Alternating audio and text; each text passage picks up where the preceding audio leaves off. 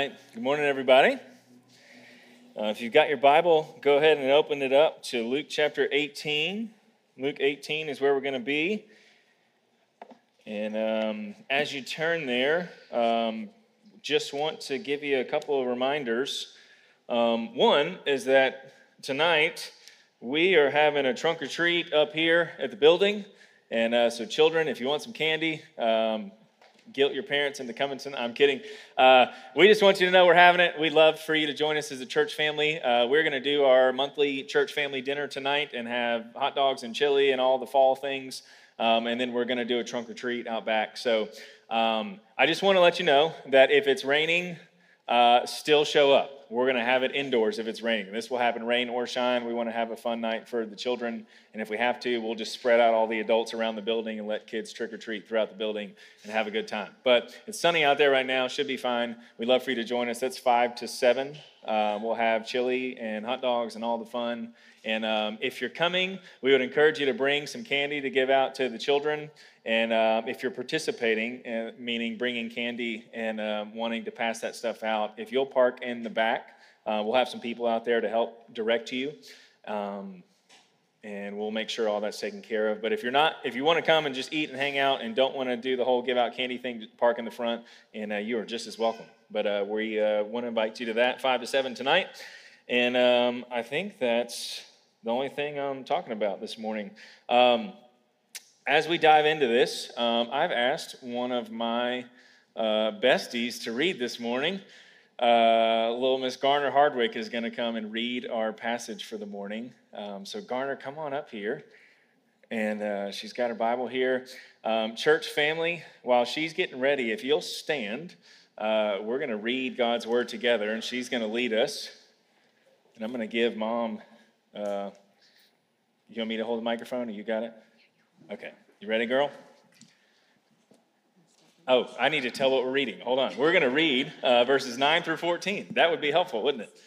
To some who were confident of their own righteousness and looked down on everyone else, Jesus told this parable to men who went up to the temple to pray. One Pharisee and the other a tax collector. The Pharisee stood by himself and prayed, God, I thank you that I am not like other people, robbers, evildoers, adulterers, or even like this tax collector.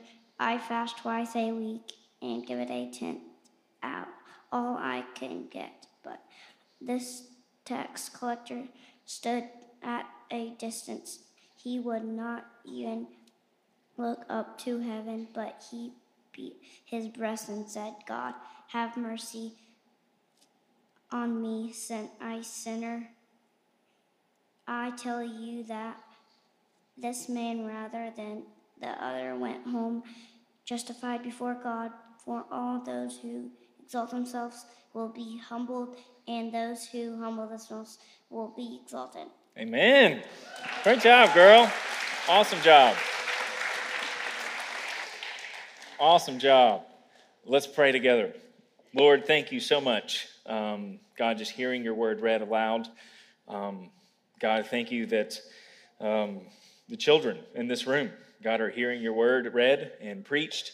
And Father, they hear that weekly here, and we're grateful for that. Father, I am so thankful, God, just as Garner read, that your word is inspired. You wrote it. Your Holy Spirit inspired the men who wrote it, and it is exactly what you wanted it to say. God, it is eternally true. It is without error, and it doesn't need me to add anything to it. God, the goal this morning is just to see you in this passage and to read the text as it's written and help discover the meaning that you intended. So God, help us to do that. Make yourself great during this time, and be with us as we learn from your word. God, your sheep know the sound of your voice, so lead us once again by the sound of your word. It's in Christ's name we pray. Amen. You can have a seat. Thanks again, Garner. Appreciate that. For those of you that are children and you've got one of the sermon question notes things, if you need a title, I don't usually title my messages, but since you're in here, we're going to give it a title. The title is Two Sinners and One Saint. Two sinners and one saint, as we're going to see in this passage. I thought about calling it good guys, bad guys, and us guys, but we're just going to go with two sinners and one saint. We're going to look at this passage together, and to give you some context as we dive into this, you need to know kind of what's happening around Luke 18, what's happened right before this, where's Jesus headed, where is he when he's saying all of these things, because that'll help us as we look at the meaning of this passage. And if you were here last week, you remember that we were in Luke 16. In Luke 16, we looked at a parable. We're walking through different parables that Jesus taught and spoke during his earthly ministry. And we looked at a very intense parable. We talked about heaven and hell and the intermediate state and the eternal state and all of those things. So if you missed it, it's a pretty significant parable. I'm not going to call it a significant sermon. I'll leave that up to you to decide. But it was a pretty significant text that we looked at. So I would encourage you to go back and listen on the podcast because we learned a lot about where those that we love are now, what happens when we die, all of those kind of things. It's not an exhaustive parable that tells us everything we need to know about the afterlife and heaven and hell and those kind of things, but man, does it give us a lot that we can learn from and worship God for and those kind of things. So I would encourage you to listen to that, but I bring that up because we were in Luke 16 and now we're in Luke 18. So what has happened between Luke 16 and Luke 18? Well, Jesus has essentially set his eyes toward Jerusalem. Midway through the book of Luke and midway through the book of Mark, both writers tell us that Jesus set his face toward Jerusalem, meaning that Jesus knew that he was going to go to Jerusalem and he would never leave Jerusalem. That he has set his face towards the last time he's going to ride into Jerusalem as a conquering king. We're in Luke 18. Luke only has 24 chapters in its book. So Jesus is headed towards his execution, essentially. He is headed towards the moment where he is going to give his life as a ransom for many. And Jesus told this parable as he was teaching his disciples about the eternal state, the intermediate state, all of those kind of things. And he's on his way to Jerusalem. And as he's doing that, if you move into chapter 17, he's teaching his disciples. And in chapter 17, it's a very cool story, but these 10 lepers, these 10 people with leprosy come up to Jesus and they ask him for healing. And Jesus says, go and show yourselves to the priest, which is interesting because you wouldn't show yourself to the priest until you were healed. So Jesus is essentially telling these people to believe in who he is, to trust him for who he is, to trust that he has the power to heal them and go and walk by faith. And these 10 men go and start headed towards the priest and they instantly get healed. And one of them turns around, doesn't go to the priest, comes right back to Jesus and worships him and praises him and thanks him. And Jesus is going, wait, weren't there 10 of you? Where are the other 9 guys? And essentially what we're seeing is exactly what Jesus taught us last week, is that people will see signs, people will see wonders, but that will not save them. They don't need another sign. The rich man was crying out in the parable last week, hey, if you can just go give my family a sign, then they'll believe. And what does Jesus say? They won't believe, right? They won't even believe if someone rises from the dead. And we saw that to be true in the Bible. Jesus literally raised a man named Lazarus from the dead, and from that point on, people plotted to kill him. It didn't soften their hearts, it just hardened their hearts even more. And Jesus himself rose from the dead. And did that cause their hearts to be softened and to trust in him? No, it didn't. They just kept trying to squash this movement. So Jesus is saying, and we're seeing it in real time, that these 9 people see a sign from this man that they meet on the outskirts between Samaria and Galilee. They meet this man and his 12 buddies, and he instantly heals them. And one of them says, truly, this must be the Son of God, right? Comes back and worships him. The other 9 are like, thanks, I got my life back, just still as concerned with only themselves, and they go on about their lives. And Jesus is saying, hey, look, it's not the signs that they need. They have all the signs that they could ever need. They have the prophets, they have the Old Testament law, they have the Word of God, and now they have the Messiah in the flesh, and they still don't see it. And chapter 17 ends with Jesus telling his disciples that the kingdom is going to come in an instant. It's not going to be one of those like, oh, here it comes, we can see it coming, let's get ready. No, it's going to be like a thief in the night. He says it's going to be like the days of Noah and the days of Lot, where all of a sudden people are just working out in Genesis 6 and a flood shows up, and they had no idea it was coming. He even says there's going to be 2 people laying in bed, and in a moment, one of them's going to be gone and one of them's going to be left there. It's going to be that fast. And chapter 18 opens with Jesus telling a parable about an unrighteous judge. And it seems like it doesn't connect with what we're going to talk about this morning, but I promise you it does.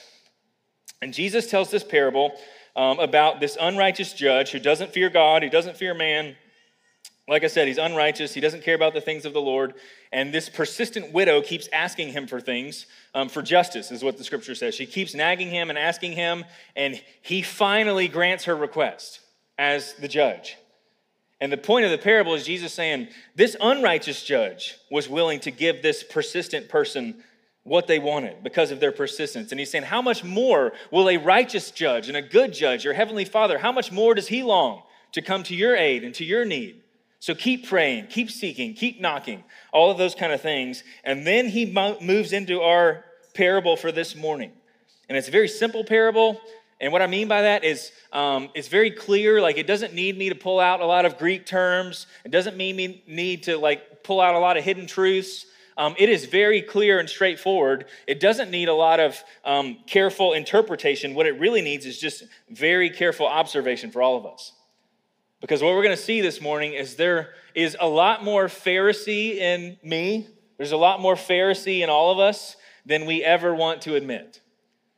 There is so much more Pharisee in us than we would ever want to admit. So let's look at it together. If you look at verse 9, as Garner read, it says this: he also told this parable to some who trusted in themselves that they were righteous and treated others with contempt. Now notice that on this occasion, Luke doesn't tell us specifically who the audience is. He just tells us things about them, right? He doesn't say specifically who these people were, if they were Jews, if they were Gentiles. He just says it was some people who trusted in themselves. And the question has to be asked, okay, how in the world does Luke know their motives? Well, this is where we fall in the doctrine of the inerrancy of Scripture. 2 Timothy 3, that all Scripture is God-breathed. It is inspired by God. It is written by God. It is spoken by God.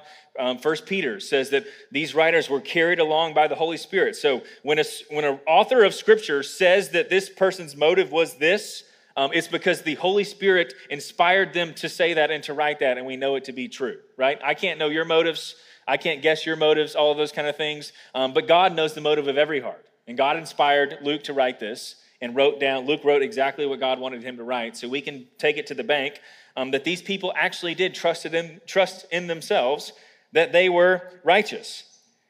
And notice what happens. Because they trust in themselves, and I love this, just setting the scene, Luke doesn't pull any punches. There's so much we can learn from just this one verse. They trust in themselves. They think that they're righteous. They're betting on, when they face God one day, their own good works when they stand before him. That I've done this, I've done that, I've attended church, I put money in the plate, I've done all the things. They are standing in and trusting in and banking on. Their confidence is in their own performance. That's where their trust lies. Hey, here's what I've done, and here's why I'm righteous, and here's why I deserve eternal life.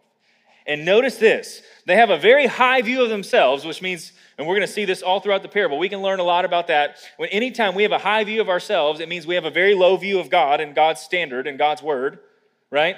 We would think that this person has a high view of God's rules and God's law because he's keeping it, right? But it actually exposes the fact that he has a low view of it because he thinks he can actually attain it. God's standard of perfection, to love him with all of our hearts and all of our souls and all of our mind and all of our strength. Hear me, church. You and I cannot do that for 1 second on this earth. Not for a second have I ever loved God with 100% of my heart, my soul, my mind, my strength. I fall short of his glory and of his standard every day. Even on my best moments, all of my righteous deeds are still tainted with a little bit of sin, with a desire for glory, a desire for approval, a desire for you to see it, right? Some pride in what I just accomplished and what I just did. That even on my best day, I cannot meet God's standard. And this person thinks he has, which shows that he doesn't have a high view of God's law. He actually has a very low view because he thinks he's able to keep it daily and be good enough where God would see him and accept him. But notice this. What else does he say? He says he trusted in himself, or they trusted in themselves that they were righteous, and they treated others with contempt. Now, one of the things we can do is read that and think these are two separate ideas. But I'm arguing this morning, and I think we can see from the text that those two things are very, very connected. That their view of themselves and their treatment of others is directly related. And I would argue for us that your view of yourself and your treatment of others is very connected. My view of myself and my treatment of you is perfectly connected. That when I have a high view of myself, it results in a low view of others, which results in a low treatment of others. That every time I treat you or someone else with contempt, that word just means to despise or look down on or to disdain or disrespect, it's because I have an inflated view of myself. Every time I'm rude to somebody else, every time I'm short with somebody else, every time I'm impatient with somebody else, it's because I have an inflated view of me. Those two things are perfectly connected. That the way we treat others is a good barometer or a good measuring stick of how we are viewing ourselves in the moment. If you think about it, when that person is driving really slow in front of you, right, in the left lane, and you start to, think of some four-letter words, and you start to, clench the steering wheel and all of those things, what's happening in that moment? Your view of yourself and your time and your schedule is way more important than theirs. And I just need this person to move out of my way so that I can live out my schedule, my time, what I'm doing. Does that make sense? When I'm getting mad at the cashier at the grocery store because they're not moving fast enough, what am I doing? It's showing itself in a low treatment of others, but it's starting from and coming from a place of I think my schedule and my time and my agenda is more important than theirs. When I'm short or rude or disrespectful to my wife, when I've had a long day and I get home and she's trying to connect, which she's longing to connect with her husband and I'm trying to disengage, it's because I think what I need in the moment is more important than what she needs in that moment. Our treatment of others is directly related, is perfectly related to how we are currently viewing ourselves in that moment. That a high view of ourselves will result in a low view and low treatment of others. And we see this. These people are trusting in themselves. They have a high view of themselves, a low view of God's law, and a low view of others because this tax collector just can't get it together. Look at me. I've got it all together, and this guy can't seem to do it. So thank the Lord I'm not like him, right? He has a high view of himself and a low view of others. So, question just to start us off, like I said, this is just verse 1. What do you think about yourself? How have you thought about yourself lately? Well, a good barometer is just think about how you've treated others lately. Are you more important? Right? Are you demanding? Is your schedule more important? Is your job more important? Are your needs more important? Have you had a high view of yourself and a low view of others? The higher you think of yourself, the lower you will treat others. And that's just the first verse. So let's keep going. Verse 10. Luke has set the scene. These people, this parable is directed to those who are trusting in themselves. Their confidence is in themselves. 2 men went up into the temple to pray, one a Pharisee and the other a tax collector. Now, we can learn a lot from these two characters, and the first one is a Pharisee. Now, I want to kind of give us a disclaimer to take off kind of our Christian goggles for a minute and put ourselves in the first century. And what I mean by that is a lot of us, we're well acquainted with Pharisees because we read our Bible, and that's a good thing, right? We know how it ends for the Pharisees. We know that they're essentially like Jesus' arch enemies, that they are always conflicting with Jesus. He's always having these run-ins with him. It's not the sinners and the outcasts that have a problem with Jesus. It's the religious, because they think that they're keeping up this system, and Jesus did not come to call the righteous or the self-righteous. He came to call the sinners. He came to love those who knew they needed a Savior. They didn't think they needed a Savior. But, and what I mean by, let's take those goggles off for a second, because in the first century, Pharisees were highly regarded, and they were highly beloved. That when Luke introduces these characters, we would see that one is really loved and one is really hated, and the one that was loved was actually the Pharisee. In Jesus' day, when they heard that name Pharisee, they would have been like, all right, we've got a good guy in the story. This is going to work out. This is going to be great. Pharisees were beloved. They were highly regarded. They had great public perception. They were faithful to their wives. They were responsible with money. They were good, upstanding, right citizens. They knew the law and they obeyed it. Now, they took it to the extreme, which is where Jesus had an issue, They thought they were able to obey it perfectly. They started adding to it to try to keep people in line and keep some order and oppress people and those kind of things. But they weren't just, by and large, acting evil towards people. They were the people that would run for public office in the community if they had those. They were the people that would have been elders at the churches in Israel. Now, I'm not calling our elders Pharisees or anything like that. I'm just saying these are the people that would have been up for the vote. They were highly regarded. They had good reputations. And Jesus introduces these two people, and one of them is beloved, and one of them is hated, and the one that's hated is the tax collector. Because tax collectors in Israel were those that sold themselves out to their own kin, their own brethren, their own fellow Jews. And what they would do was Rome had control over Israel in the first century. Rome was the world power. Rome dominated the world, and Israel was under Roman control. And these Israelites, these tax collectors, would go and, hey, I'm not going to be a part of this community. I'm not going to work in this community. I'm going to go and work for Rome. And what I'm going to do is I'm going to come to your house and I'm going to take your money. I'm going to collect taxes for Rome. And Rome has given me full control and full ability with Roman soldiers and spears to come in and ask for whatever I want. And as long as Rome gets what they need, I can ask for whatever I want on top of that, and I get to keep that money. So they were seen as backstabbers, as traitors. They were hated. In fact, you see throughout the scriptures that often when you read, it says the tax collectors and the sinners. It's like they had their own separate category of sinners, right? In Matthew 18, when Jesus talks about going through church discipline, that when you have a sin against your brother, go and tell him his fault, and then if he doesn't listen, get some others, and if he doesn't listen, get the church involved. And then what does he say? If they still don't repent, he says, treat them as a Gentile and a tax collector, right? According to kind of the world's definition. Treat them like a pagan unbeliever. Treat them like an outcast.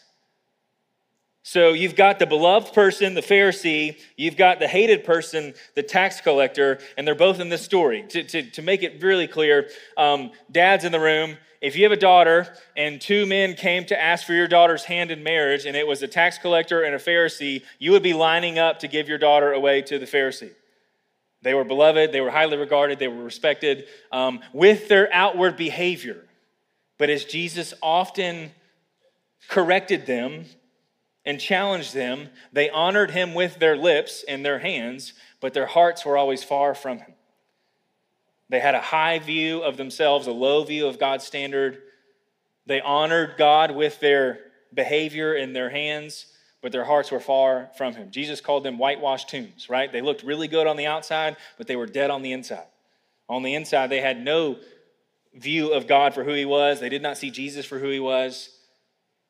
They thought they were good on their own. They did not realize their need for a Savior. But they were beloved. So, look at verse 11. You've got these two characters. One's a Pharisee, one's a tax collector. They are headed to the temple to pray. And what do we see? We see the content of their prayers. The Pharisee, standing by himself, prayed, thus, God, I thank you that I'm not like other men, extortioners, unjust, adulterers, or even like this tax collector. Now, we can learn a lot from this sentence, this verse, this person's posture and his prayer. But notice his posture for a second. First, he's standing probably with his chin up towards heaven, his chest out, saying, God, I thank you that I'm not like these other people, right? What a first line to a prayer. God, I thank you that I'm not like these other people. What a line. That's crazy, right?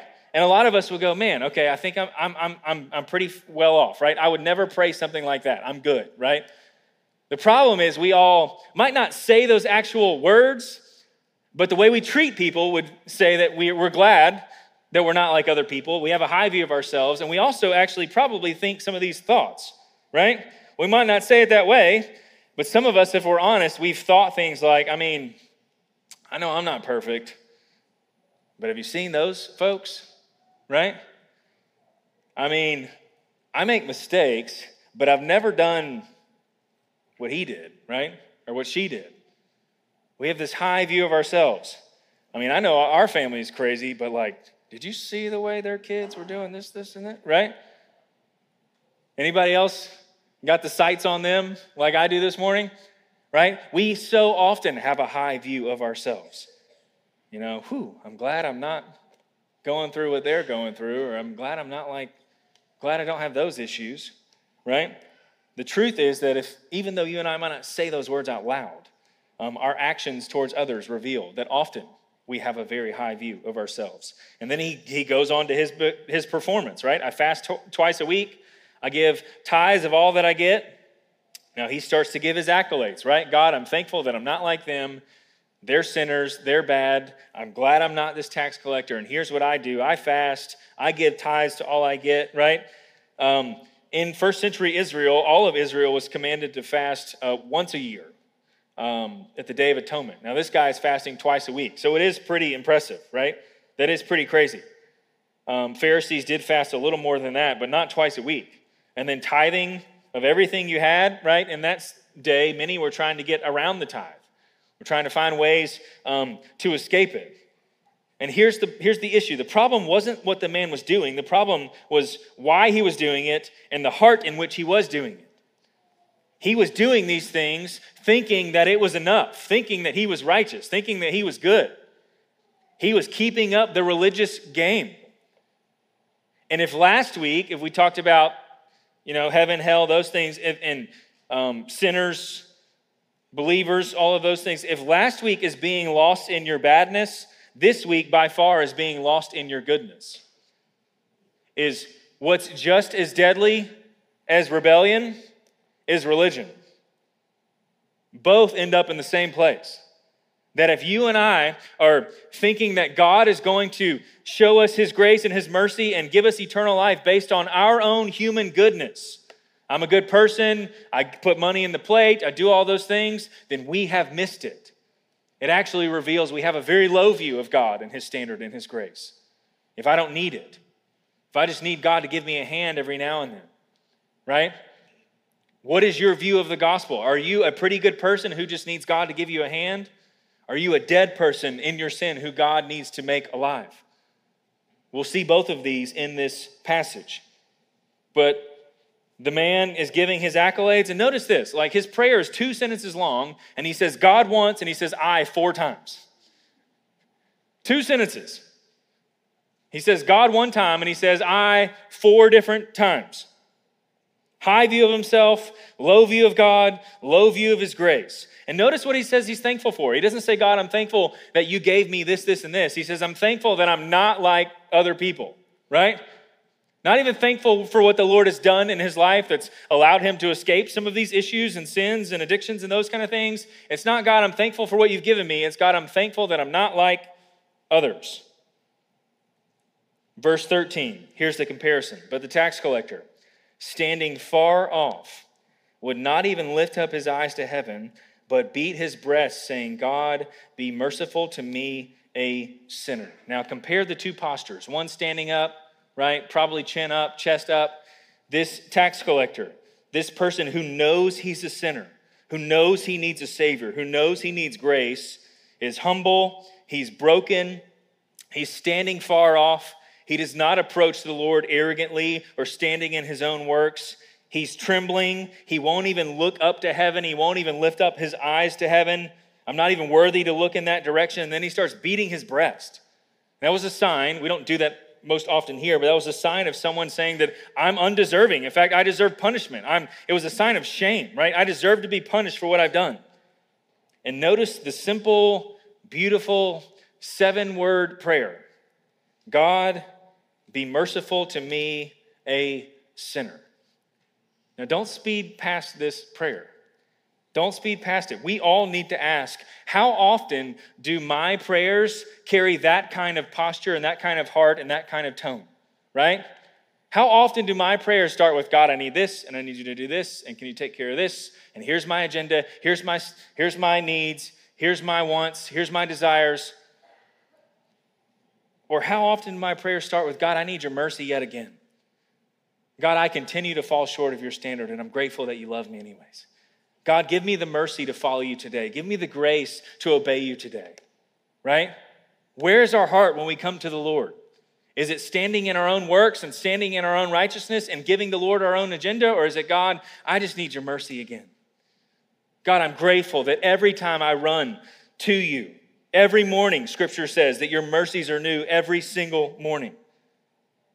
That you give grace to the humble. That you draw near to the brokenhearted. You save those who are crushed in spirit. God, I need your mercy yet again. God, my default setting as I wake up today is to seek mine, is to live for my name, is to live for my glory. God, give me your mercy to see that you've put me here on purpose and you've got work for me to do today. Right? What is the tone? What is the attitude of our prayers? But notice this man. God, I just need your mercy. That's all I need. And what does Jesus say? He says in verse 14, I tell you, this man, meaning the tax collector, went down to his house justified rather than the other. Now that word justified means that he is declared righteous. It's a term that means a judge would look at you and say, you are righteous, you're good. You're not just innocent, but you're, according to God's standards, you're perfect, right? You're holy, you're good, you're righteous. It's not just that you haven't done anything wrong, it's that you are now good. That's what it means to be justified. It means a judge declaring you righteous. And here's the issue. The Pharisee was trying to declare himself righteous with his own religion. God, here I go again. Look at what I've done for you. I'll scratch your back, you scratch mine, right? I'm giving, I'm tithing, I'm giving my 1 hour a week to the church, all those kind of things. Look at me, aren't you impressed with me? Trying to justify himself. God hears my record. God hears my resume of all the good things that I've done. Church, when we face the Lord one day, if the first word that comes out of our mouths is, I've done this and I've done that, then we are in for some bad news.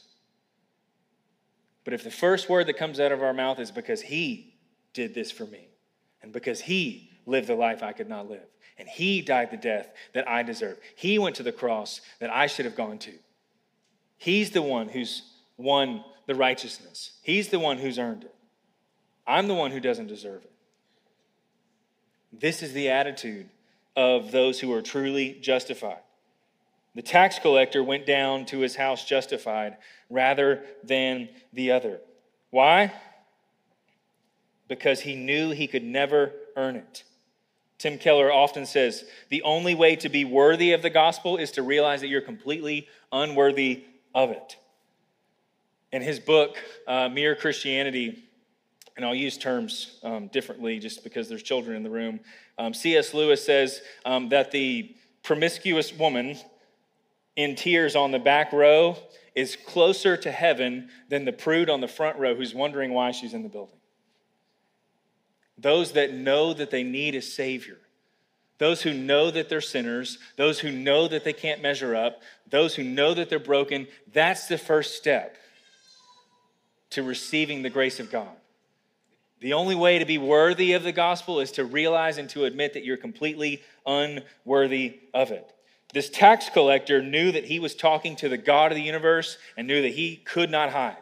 He could not stand on his own works. He knew they weren't good enough. He had a high view of God's holiness and his righteousness and his standard, meaning that he had an accurate view of himself. And he knew his only hope was that this holy God would be merciful to him. In church, that's the goodness of our God. He is holy, he is righteous, he is just. He will not let sin go unpunished, but he is also merciful to those who fall on their knees and admit that they need his grace and his mercy and his forgiveness. And J.C. Ryle says that the true cure for self-righteousness is self-knowledge. That if you want a cure for your self-righteousness, just think really hard about your behavior. Think really hard about your thoughts and your desires when no one's around, right? If you want a cure for your pride problem, just get to know yourself a little more, right? Think about your sins. Think about your thoughts. Think about your issues. Think about your selfishness. Think about all of those things, right? The cure for self-righteousness is true self-knowledge, and that's exactly what the tax collector had. He knew he was a sinner. He knew he was caught. He knew his only hope was a Savior doing something for him that he couldn't do for himself. And that was how he received mercy. He admitted that he needed it. He wasn't standing on his own work saying, look at me, aren't you glad for what I've done? He wasn't trusting in his own righteousness. He was falling on his knees for mercy. It's the old hymn. right? Nothing in my hands I bring, simply to thy cross I cling. This was the attitude of the tax collector. And here's the big issue of the passage, is that righteousness cannot be earned. It has to be given. Kids in the room, you need to hear this. You can never do enough good works for God to declare you righteous. You just can't. And that is a terrible roller coaster to be on. That is a terrible burden to try to fulfill. Trying to be good enough for God to love you. And here's the good news, kids. You cannot be good enough for God to love you. And God sent Jesus to be good enough in your place. So now that when you put your faith in Jesus and you're united to Jesus, God looks at you with the righteousness that Jesus has won in his life. Righteousness has only been earned once, but it's not by us. It's by God coming down to earth and taking on human flesh and meeting his own standard for us.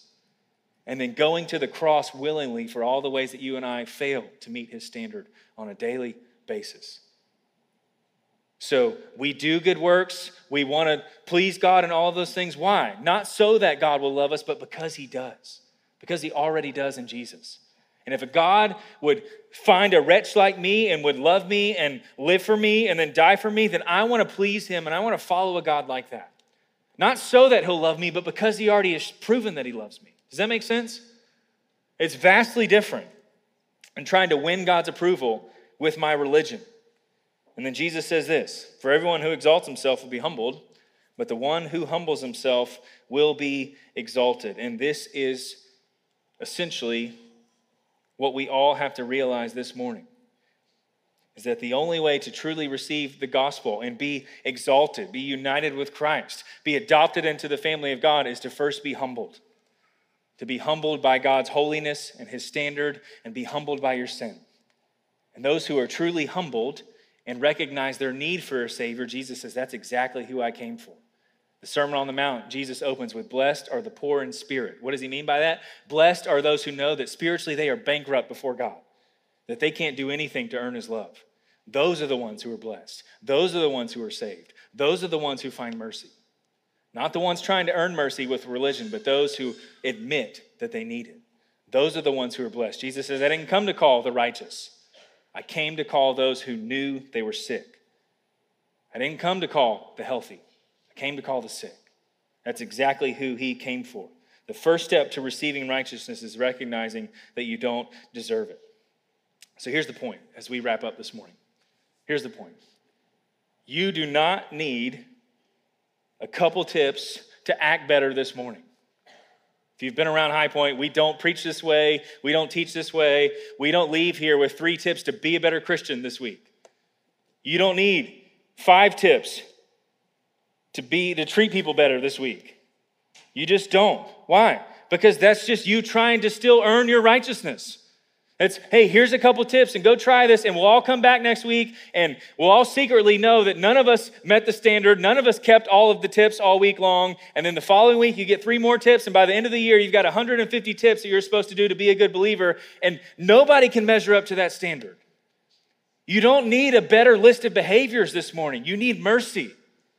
And when you remember just how merciful God is, it will change your behavior.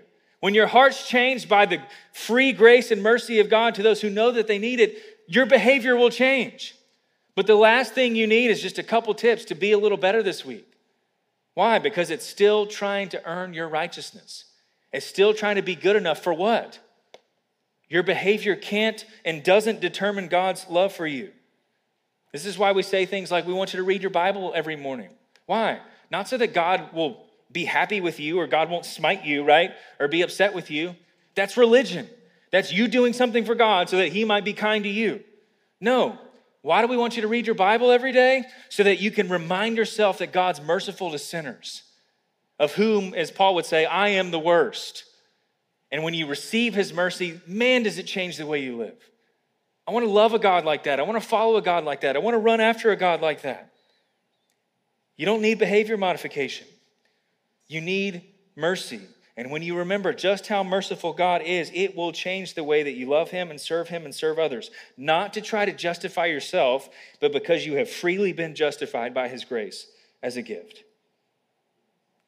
The point of the passage is our only hope for all time is divine mercy, is God's mercy on us.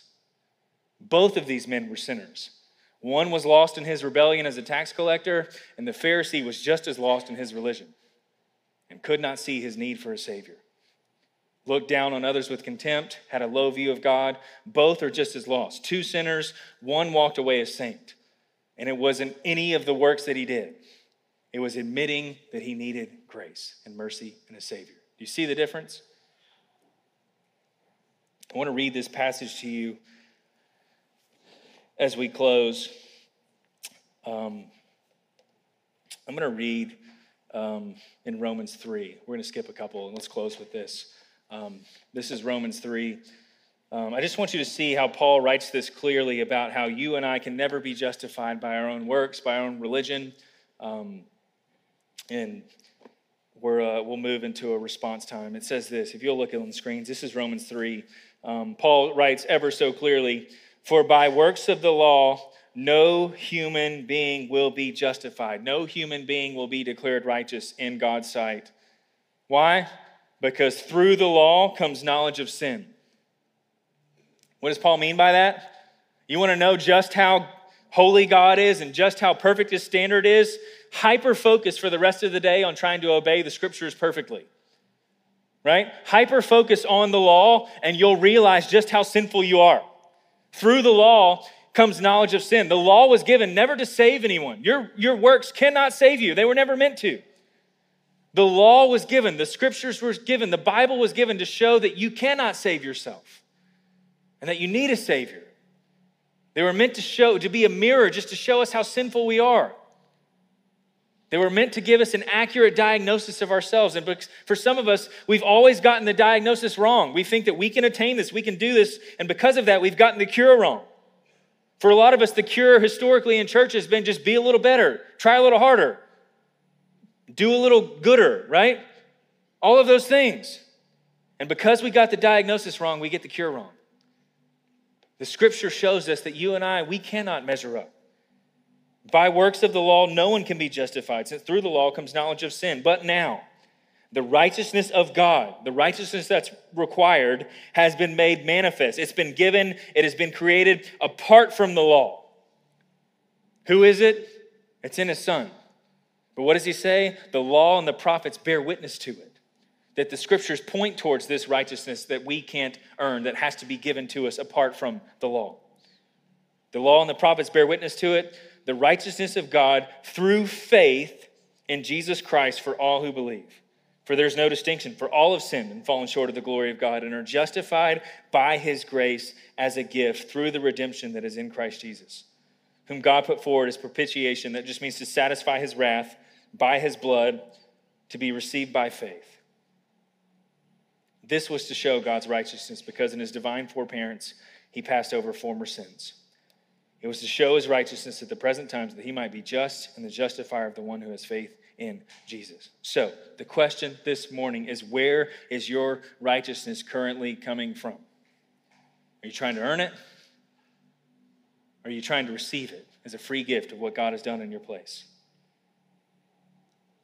For the believer in the room, you've been saved by faith. You've been given righteousness. But now are you trying to be sanctified by your own works? Paul says in Galatians 3, he says, did you receive the Spirit by works of the law or by hearing with faith? Having begun by the Spirit, are you now being perfected by the flesh? For those of you unbelievers, are you trying to sanctify yourself by your works, or are you still trusting in God's mercy to change you daily and sanctify you? You're not saved by your works, and you can't be sanctified by your works. But where is your righteousness coming from? Two responses this morning. For the unbeliever, if you don't know the gospel, your action step is maybe this morning the Lord's calling you to pray that simple 7-word prayer. Be merciful to me, O God, a sinner.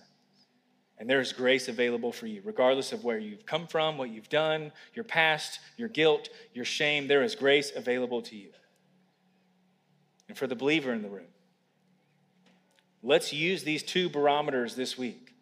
One, how we treat others will identify where our righteousness is coming from in that moment. What are we standing on, our own works or God's free righteousness? And two, what we pray about. What is the tone and the attitude of our prayers? It will reveal where our righteousness is coming from. But as we continue to follow Jesus, it's not by our works. It's always been and will always be by our faith in Christ. Amen? So what we're going to do is we're going to dismiss in a minute. We're going to have little Carver come up here and pray for us.